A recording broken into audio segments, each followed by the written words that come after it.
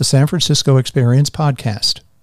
Brought to you by Jim Herlihy, independent commentary from a Silicon Valley perspective for a global audience, featuring newsmakers, thought leaders, and authors. Season 22, Episode 8, The Growth of the Artificial Intelligence Industry in the San Francisco Silicon Valley Bay Area. In conversation with Dr. Sean Randolph, Senior Director of the Bay Area Council Economic Institute. Our guest today is Sean Randolph of the Bay Area Council, a public-private partnership of business, labor, government, and higher education that works to foster a competitive economy in California and the San Francisco Silicon Valley Bay Area. Good morning, Sean, and welcome to the show. Good morning, Jim. Glad to be here. Sean, please take a few minutes to share your biography with our listeners. I've always been on one side or the other, or perhaps straddling the fence between business and government. I spent about 12 years in the federal government working on House of Representatives staffs, mostly in the foreign affairs area.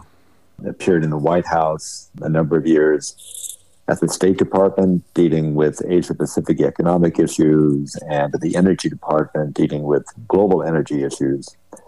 California's home, though, so when I came back to California, I ran a global business organization focused on the economies in the Asia-Pacific area. I became trade director for the state of California after that. And after that, I landed where I am now and have been for many years at the Bay Area Council, which is the leading business organization here in Northern California. I'm with its Economic Institute, and we're basically the think tank for the operation.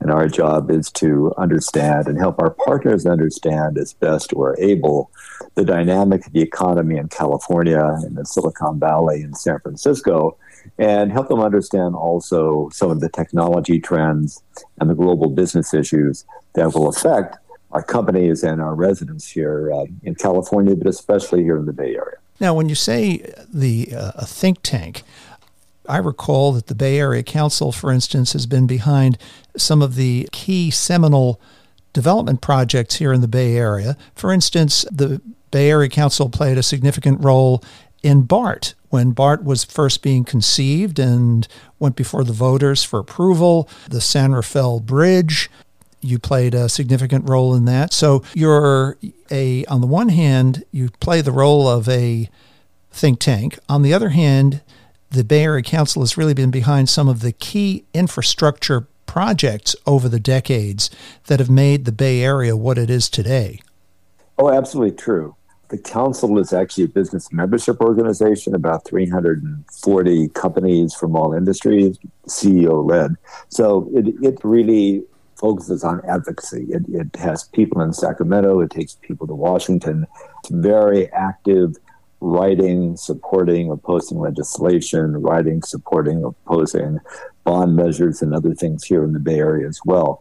So at the end of the day, the council really, is in the space of influencing and impacting public policy on economic issues. And what we at the Institute do is we generate the data and the analysis, which is hopefully independent, credible analysis, whether you like it or not. Here's what we're seeing going on, that really provides a lot of the foundation for policy advocacy, and also helps our members and our outside partners understand the trends and the opportunities, but from a completely nonpartisan and objective standpoint. Mm-hmm. Very impressive. Sean, the San Francisco Silicon Valley Bay Area has a storied history for technological invention going back over 70 years. In the latest wave of innovation, artificial intelligence, the region has played a significant role. Some observers call artificial intelligence the most important development since the dawn of the Internet. For instance, 11 of the world's 16 top AI companies are located in our region, such as NVIDIA, the chip maker who makes the chips that are used in AI. ChatGPT and OpenAI are both headquartered here in San Francisco. So why here in our region what other regions around the world are going to benefit from the dawn of this new AI era? And most importantly, what about the prospect of regulation of artificial intelligence? We've heard a lot of concerns over the last few months as AI has kind of burst on the scene, if you will, about perhaps even existential threats and the need for regulation. So I know that's kind of a long-winded, multifaceted question, Sean, but at this point, let me turn the mic over to you and look forward to a good conversation about artificial intelligence. There's a lot to unpack there, Jim. I'll start with why the Bay Area. So, the Bay Area, as we all know, has the well-deserved reputation of being sort of the global epicenter for technology, and technology of all kinds, but especially digital technology. We have companies and governments from all around the world who have a presence here just to engage with companies and be part of the cutting edge of where technology is going. And that's happening at multiple levels. We've always had a strong base in hardware going back into the birth of the semiconductor industry. As time went on, that's grown into software and then all things digital. And as we know, digital technology is affecting and will affect virtually everything. Like nobody's going to escape, the growth and spread of digital technologies, no matter what your industry. So it turns out we're the birthplace of the venture capital industry. This is still home of the world's major venture firms. We have the highest concentration of venture investment. In any given year, it might be maybe between 30 and 40, even 45% of all national venture investment happens here in the Bay Area. So having that kind of capital here is really a catalyst, and it's a draw. And it's an engine for innovation because really smart people and startups from all around the world come here sooner or later to access that capital, especially growth capital. That is built on top of this phenomenal infrastructure we have in higher education, led by Berkeley and led by Stanford, but including University of California, San Francisco, University of California, Davis, University of California, Santa Cruz, that generate massive amounts of intellectual property, licenses, patents, but they all generate huge numbers of startups and company founders, either faculty or students, who grow their companies here in the region. So you have this infrastructure of technology, research, and capacity, some of the very best departments in the world, computer science and engineering. You have a business environment that is receptive to and prepared to invest in the startups that come out of that. Then it's a global phenomenon because this is attracting people from all around the world. So the Silicon Valley has led various kind of leaps forward in technology going back, many, many decades. It started with hardware and semiconductors, then it went into personal computers, and we got into the internet, and we got into social media. And so there have been successive waves every 10 years, more or less, when industry leaps forward here to the next thing that defines a new industry, that defines a new sector, and then that becomes a new basis of growth. So, and what comes with all of that, what enables it, is this intense concentration of extraordinarily smart people, again, who come from everywhere. So it's the deepest talent base on technology in the world. So when we talk about AI, it shouldn't be a huge surprise that the leaps forward being made today in AI, including generative AI, are happening not exclusively, but primarily here in the Bay Area. It's something we've done before again and again. Of course, with the advent of generative AI, we're all downloading it to our iPhones, trying to use it. Of course, I'm trying to use it myself. I listened to a very interesting lecture by Jordan Peterson, which is available on YouTube, where he was discussing the advent of AI. And one of and I thought to myself, gee, if somebody as smart as Jordan Peterson is using AI, I really need to understand why. He explained that he uses 3 AI models, OpenAI, ChatGPT, and an AI from University of Toronto. He is a Canadian. The way he described the AI of each one of those offerings was that it was akin to a newly minted PhD assistant who was available 24/7 to him to answer pretty much any question in a research capacity that he might have. So I was very impressed with the way he explained that.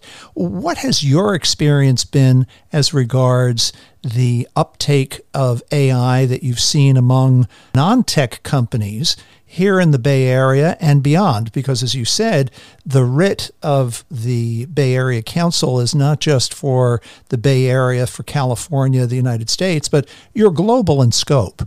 I think, well, let's distinguish first between, say, general AI and generative AI. So AI is not a new thing. It's been around for at least a couple of decades, and it's been increasingly incorporated, especially in recent years, into business models by all kinds of companies.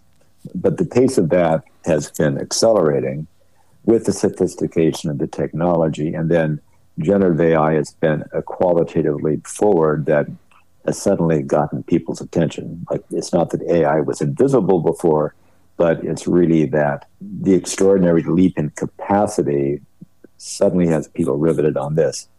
And so I think companies are still trying to figure it out. It's with us now. The path forward seems inevitable that companies of all kinds, and not just technology companies, or non-tech companies of every kind, will be increasingly using AI.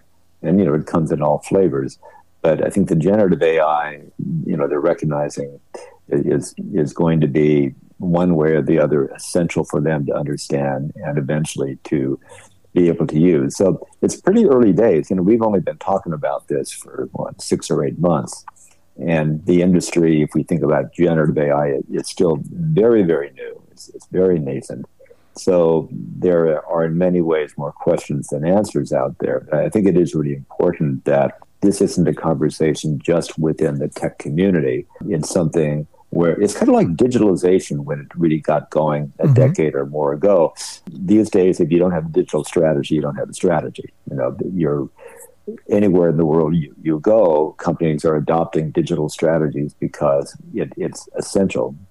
And I think companies are now trying to figure out, well, how does generative AI fit into there? And I suspect that over time, for more and more of them, it's going to be considered essential. But again, the industry is so new still that I think they're just trying to figure out what the landscape and the implications of it are. As you said, the industry is so new. Of course, AI has been around for a long time, but the explosive growth has been over the last year or two that we've all witnessed has caught the eye of government and regulators, and understandably so. If we look back on the dawn of the internet age, there was kind of a naive, wide-eyed excitement about the dawn of the internet, and it seems as though little attention was paid to some of the downsides, some of the negatives of internet profusion, and internet, particularly in the creation of the whole social media industry, for instance.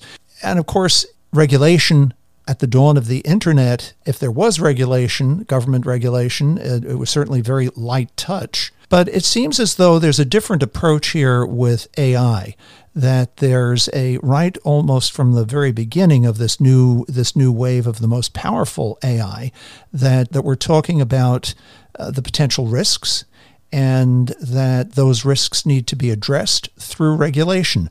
Where do you see regulation headed with regard to AI, and could it have a limiting or a depressing effect on the rate of innovation in this new technology? It's a really good question, Jim. I think you're right that when the internet got going, there was tremendous optimism that it would democratize the world in many ways because everybody could do it, and there'd be information flowing freely, and that would lead to more open societies and all of that. And I think when we look at the early days, that there was no reason to think for most people that wasn't the case. And we know that a lot of that has happened as expected, but things have happened that were not expected. And, nobody really dreamed of back then, which the fact that you actually could shut down the internet with social media, the fact that it could be used for bad purposes as well as good purposes, and how do you address misinformation, all that range of issues that really emerged as we used it, and new applications, whether for good or bad, were found. I think there's enough realization now that that there are potential downsides to new technology like this as well as upsides. And so just from our experience with the internet broadly and social media, there's, as you were pointing out, a very early sensitivity now to what the future issues, the downsides as well as the upsides may be. And so they sort of, you fall into kind of two different worlds, two different approaches, which are not completely inconsistent. One is the optimistic perspective that we can be potentially so much more productive now with this kind of technology. We can accelerate the pace of innovation just because we can draw instantly, and that could be just you or me even, on this vast body of knowledge and information. Things that would have taken weeks or months before, now you can do that almost instantly. So if you think about how you accelerate the pace of research, you accelerate the pace of development of applications. I've been in conversations with people who say, well, you'll be able to plug in a patent if you're working on and have the AI generate a whole range of very specific applications about how this could be optimally used to address different kinds of challenges or medical issues and so on. So if you look at it through that lens, it's this huge opportunity to accelerate really innovation in a broad range of fields, because it's just so fast and so efficient, or it will be. And so I think a lot of people, I've been to a lot of industry meetings with kind of leading people who are on the cutting edge of this, and there's definitely an optimism about the potential and what actually is likely to happen. The flip side of it, that I think there's really pretty broad awareness and sensitivity to, is potential that is perceived by many people that it gets out of control. And there's really two issues there. Primarily, one is that we all remember the 2001: A Space Odyssey, where Hal the computer has his own mind and decides that the mission is too important and he won't be shut down. There is that debate, and on that score, there's a question that people are debating because they don't know the answers yet. Is this general intelligence? Is an AI capable of learning and being creative? And, the top people I've talked to have said this is different. They were skeptical about the potential of AI to really be creative until generative AI came along.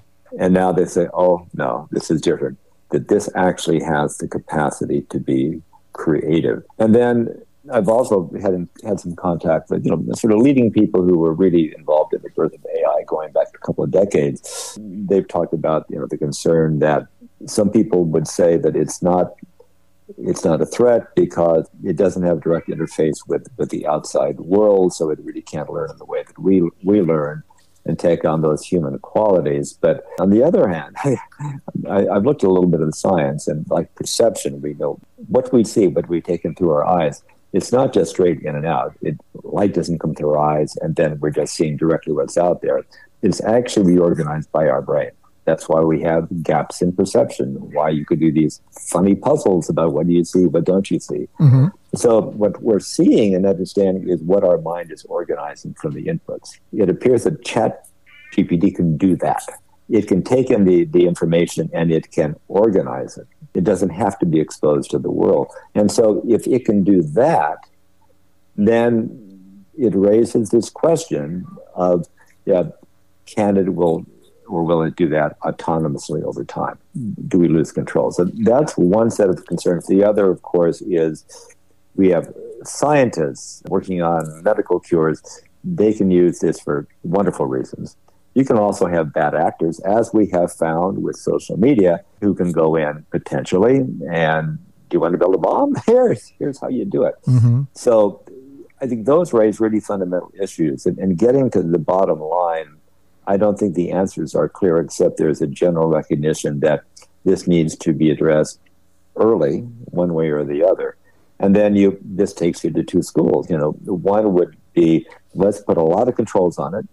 Let's really box it in, regulate it strongly from the beginning. And the other school would say, from an industry standpoint, let's self-regulate. And then in between, it's how can we have a framework regulation that is clear, maybe based on the level of risk involved in any particular application, but that doesn't set excessive limits or unnecessary limits on where this industry could go. And I think that will affect those choices, which are still quite open, will affect, the pace of innovation. This is true anywhere in the world. Probably if you develop a set of policies that's very restrictive about what you can do with generative AI, the pace of innovation there is going to be lower, and probably those economies will over time be less competitive. I believe personally that we do need some kind of a framework here early, but if it can be selective and focused and not unduly limiting, then we can have innovation continuing, but with the kind of social perspective and controls where necessary that society wants. But it's a completely open debate right now, and I think people are really starting to have at it. There are conversations in California state government. There's conversations in federal government about it in Congress. Europe has already enacted or drafted an AI law. And so, this is coming no matter what country you're in. And I think we would do well globally to have a conversation among the leading players in China and Europe and here and elsewhere about how do we do this together. What about the Biden administration's recent announced action, the curbing transfer of, including this technology, to China? For instance, with other technologies over the last 20, 25 years, there has been a willingness to share the technology across the world. But in this particular case with AI, and specifically with China, of course, that speaks to how U.S. relations with China have evolved, not for the better, over the last 5 to 10 years. The Biden administration has actually published restrictions on the export of these GPUs to China. Talk to me about that. Talk to me about the control. America, at this point, through companies like NVIDIA, we seem to have the lead in manufacturing these super powerful chips and GPUs. And essentially, we seem to be saying, okay, we're recognizing the potential threat where this technology could be used against us.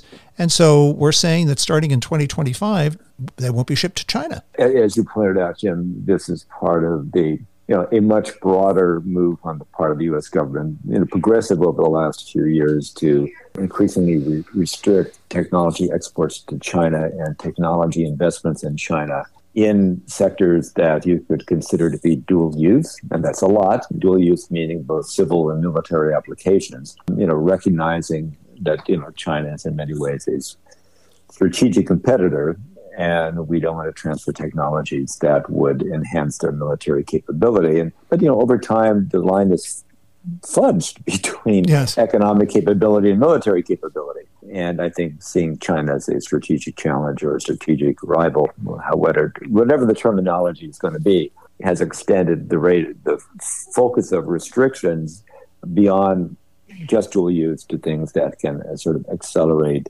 China's technological development, at least in certain key technology areas. So, we laid on in the U.S. here progressively stronger restrictions on the sale of advanced chips to China. There's a whole range of technologies that are subject to limitations. There's a new review that the federal government has put in that will at least look at outbound investment in China by U.S. companies in these technologies. So it's just part of the picture, and I think it is inevitable given that trend that generative AI is a part of that.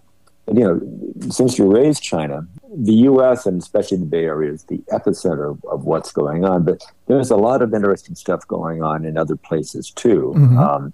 You find some of the leading companies now in places like London.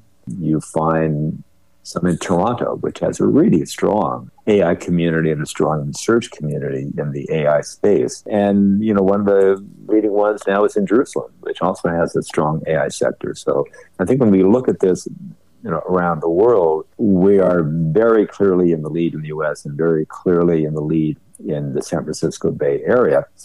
But things are happening elsewhere too, as everybody kind of catches up and gets in this race to develop the technology, and the global centers that are already strong in tech and already strong in general AI are also going to be the places that generate, advances in this technology. So we're in the lead, but we're not completely alone. I was surprised to see that Saudi Arabia and Abu Dhabi and Dubai have decided that AI is going to be one of the industries of the future, as, of course, fossil fuels are going to be phased out. Those countries that are so heavily dependent on oil revenues are looking for alternate sources of revenue generation for the future economy. And they see AI as one of the areas for growth. And I just saw that Saudi Arabia has put in an order for 3,000 GH200 CPUs from NVIDIA. One of those CPUs is $40,000. They've put in an order for 3,000 of them. Talk to me about the growth of that area, Saudi Arabia, the Gulf states, as being a potential power in this field of AI. I tend to think of that region as being not one noted for democratic values, not one noted for free pursuit of intellectual pastimes, etc. Talk to me about that example, about the Middle East and those states playing a role in the future of AI. Well, I think everybody, as we were saying before, is sooner or later going to get in this game. It's really hard for any major company or major country to stand aside over time. And so because, somebody is buying GPUs doesn't mean they're going to be the source of innovation. I think that's going to continue to come from the places that are actually creative tech centers, like the Bay Area, Toronto, London, Jerusalem, and a few others, and of course in China. When I think about places like Saudi Arabia or the UAE that are doing this, I think they recognize, as others do, just the significance of the applications and having the capacity to develop and use the tools. So I think it's part of what's going to be kind of a land rush in a way of countries and companies to get in the game. I think it'll be ubiquitous at some point, and even down, like you and I will have probably our own personal ChatGPT assistants. I haven't tried it out yet to see whether it would work for exactly what I do, but I'm thinking about it. Well, we don't really have the budget to hire more staff people to help me out. What if I did this and at least get some of the basics out of the way? So I think it's just part of the general trend. Every major country that has the budget is going to get in it, but the innovation is going to continue to come from a pretty limited range of countries. Sean, I would really recommend that you try, whether it's ChatGPT or OpenAI, try it. The couple of times that I've used it, I found that there's almost a personality at the other end of the iPhone. There's almost like a willingness to please on the part of the AI. Try it yourself, see what you think, because I was quite surprised and how quickly I was able to ask it questions. And of course, there's the effectiveness of AI also depends on how you phrase the question. One of the points that Jordan Peterson made in his lecture about AI and the kind of skills that, talking about jobs for the future, he was saying that, some of the best questioners and best prepared questioners do not necessarily come at AI with a STEM background, a science, technology, electronics background. He was saying that some of the best questioners come with a background in philosophy, a background in psychology, a background in literature, where where questioners with those kind of backgrounds were able to phrase questions in such a way that the output from the AI GPT was far more challenging and satisfying than it would have been otherwise. Just a thought. Well, but I recommend that you try it. I think that's true, because a lot of the understanding is that, it can make a lot of mistakes. Yes. But it's based on, the information that it has and the questions that it's asked. So part of the technology, one of the issues in the future development of the technology is how to design out areas that would make it prone to, say, inaccurate judgments or mistakes. There's things like that. It is interesting, though, that it does have the ability, which was part of the fascinating part of all this, to learn.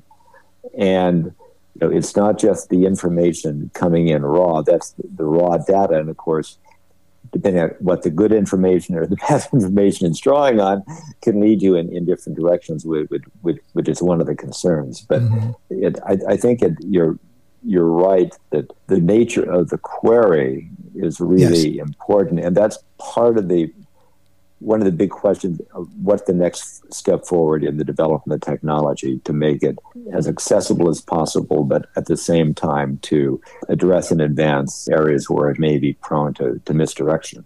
Well, Sean, in the remaining few minutes of the podcast, what are your closing thoughts about artificial intelligence innovation and the kinds of economic opportunity it might bring to our region? I think it's a unique opportunity for the Bay Area, which, as we were saying earlier, has been very successful for many decades in always making the leap to the next technology. We've seen a huge growth in funding. I think if there were like 86 deals in 2023, about $14 billion in funding, this is globally. That's a huge growth from like 2.5 billion in 2022. So 2.2 billion to 14 billion. It was 3.5 billion in 21, but only 500 million in 2020. So we're seeing money just flowing into there. Now, it's interesting that for there's a lot of startups. It's not just these big 10 or 15 companies that have gotten, so much investment like OpenAI and some of those. There are tons and tons of startups, and of those, almost 80% have either had no equity funding so far or have had only very early stage. So 26% have had no equity funding, 78% either no equity funding or early stage. So there's a huge startup world out there. And inevitably, a lot of those, it's typical, of course, are just they're going to die. These are not all going to work. But we know already, because we're seeing it, some of them will emerge as leading players. We've seen this in the Bay Area again and again. And one of the interesting things I've noticed is something that's developed called Cognitive Valley, which is the Hayes Valley, the Hayes Street area of San Francisco, where you had some bright people, and they kind of started to do meetups, and they said, hey, let's do this generative AI thing. And they invited people in from around the country. And then all of a sudden, really bright, young, creative people started to flow in from all across the country and around the world into this area of Hayes Street called Cognitive Valley, loosely. And so we're seeing this trend again of the Bay Area starting again to draw really bright people, the very brightest from across the country and across the world, here to the Bay Area and to San Francisco. So that'll be fascinating to see where it goes. If you look at the funders, we've got a lot of big venture players in this. Sequoia, Lightspeed, Founders Fund, Andreessen Horowitz, Excel Partners, Coastal Ventures, Index Ventures, Pioneer Fund. Andreessen and Sequoia are the biggest ones. They're way ahead of the crowd in how much they're investing. But Elon Musk is getting into it now. And then you find, the big companies like Microsoft, Google, investing a lot. NVIDIA, Oracle, Salesforce, they're investing in these companies too. So we're seeing a lot of our big companies here, established ones, in tech, investing in these emerging startups, and then you find the big venture firms doing it aggressively as well. So if of about 13 generative AI companies that are valued at over $1 billion this year, more than half, by my count, 7 of those are in the Bay Area. 4 of those are in San Francisco. So again, we're not the only place this is happening, but we are by far the principal place, the major place where it's happening. And this has the ability to attract more companies and more funding, and really to push the Bay Area into the next level of economic development and growth, just as, the internet and before that, semiconductors have done a lot to propel our economy forward. Well, Sean, how can our listeners follow you and the work of the Bay Area Council? Thanks for asking that, Jim. We generate a lot of research and a lot of programs, and generally everybody's invited. Our website for the Bay Area Council Economic Institute is very simple, www.bayareaeconomy.org, and you can find all of our research there and our events. And our parent, the Bay Area Council, which does the advocacy, is, guess what? www.bayareacouncil.org. And so I would invite anybody who's interested to check out our work. It's always being refreshed. And if they want to contact me on anything, they should feel free to contact me. I'm at Sean@bayareacouncil.org. And Sean, what about a Twitter handle for you and for the Bay Area Council? I'm actually not using Twitter handles right now. So I think the best way is just to go into our website. I see. Well, Sean, thank you for joining us today to talk about artificial intelligence and the San Francisco Silicon Valley Bay Area and the impact that it's having and is likely to have. Well, thank you, Jim. It's been a pleasure. It's going to be, to say the least, very fascinating to see where this goes in the next few years. But I think one way or the other, we're going to be driving it from here in the Bay Area. I hope so. And for our listeners, today's episode is number 434. The San Francisco Experience podcast was recently recognized by FeedSpot as one of the top 25 California news podcasts. Listen to us on Apple Podcast, Spotify, Pandora, or wherever you listen to podcasts, and join our listener base that spans 60 countries. This has been the San Francisco Experience podcast with Jim Herlihy, coming to you from San Francisco.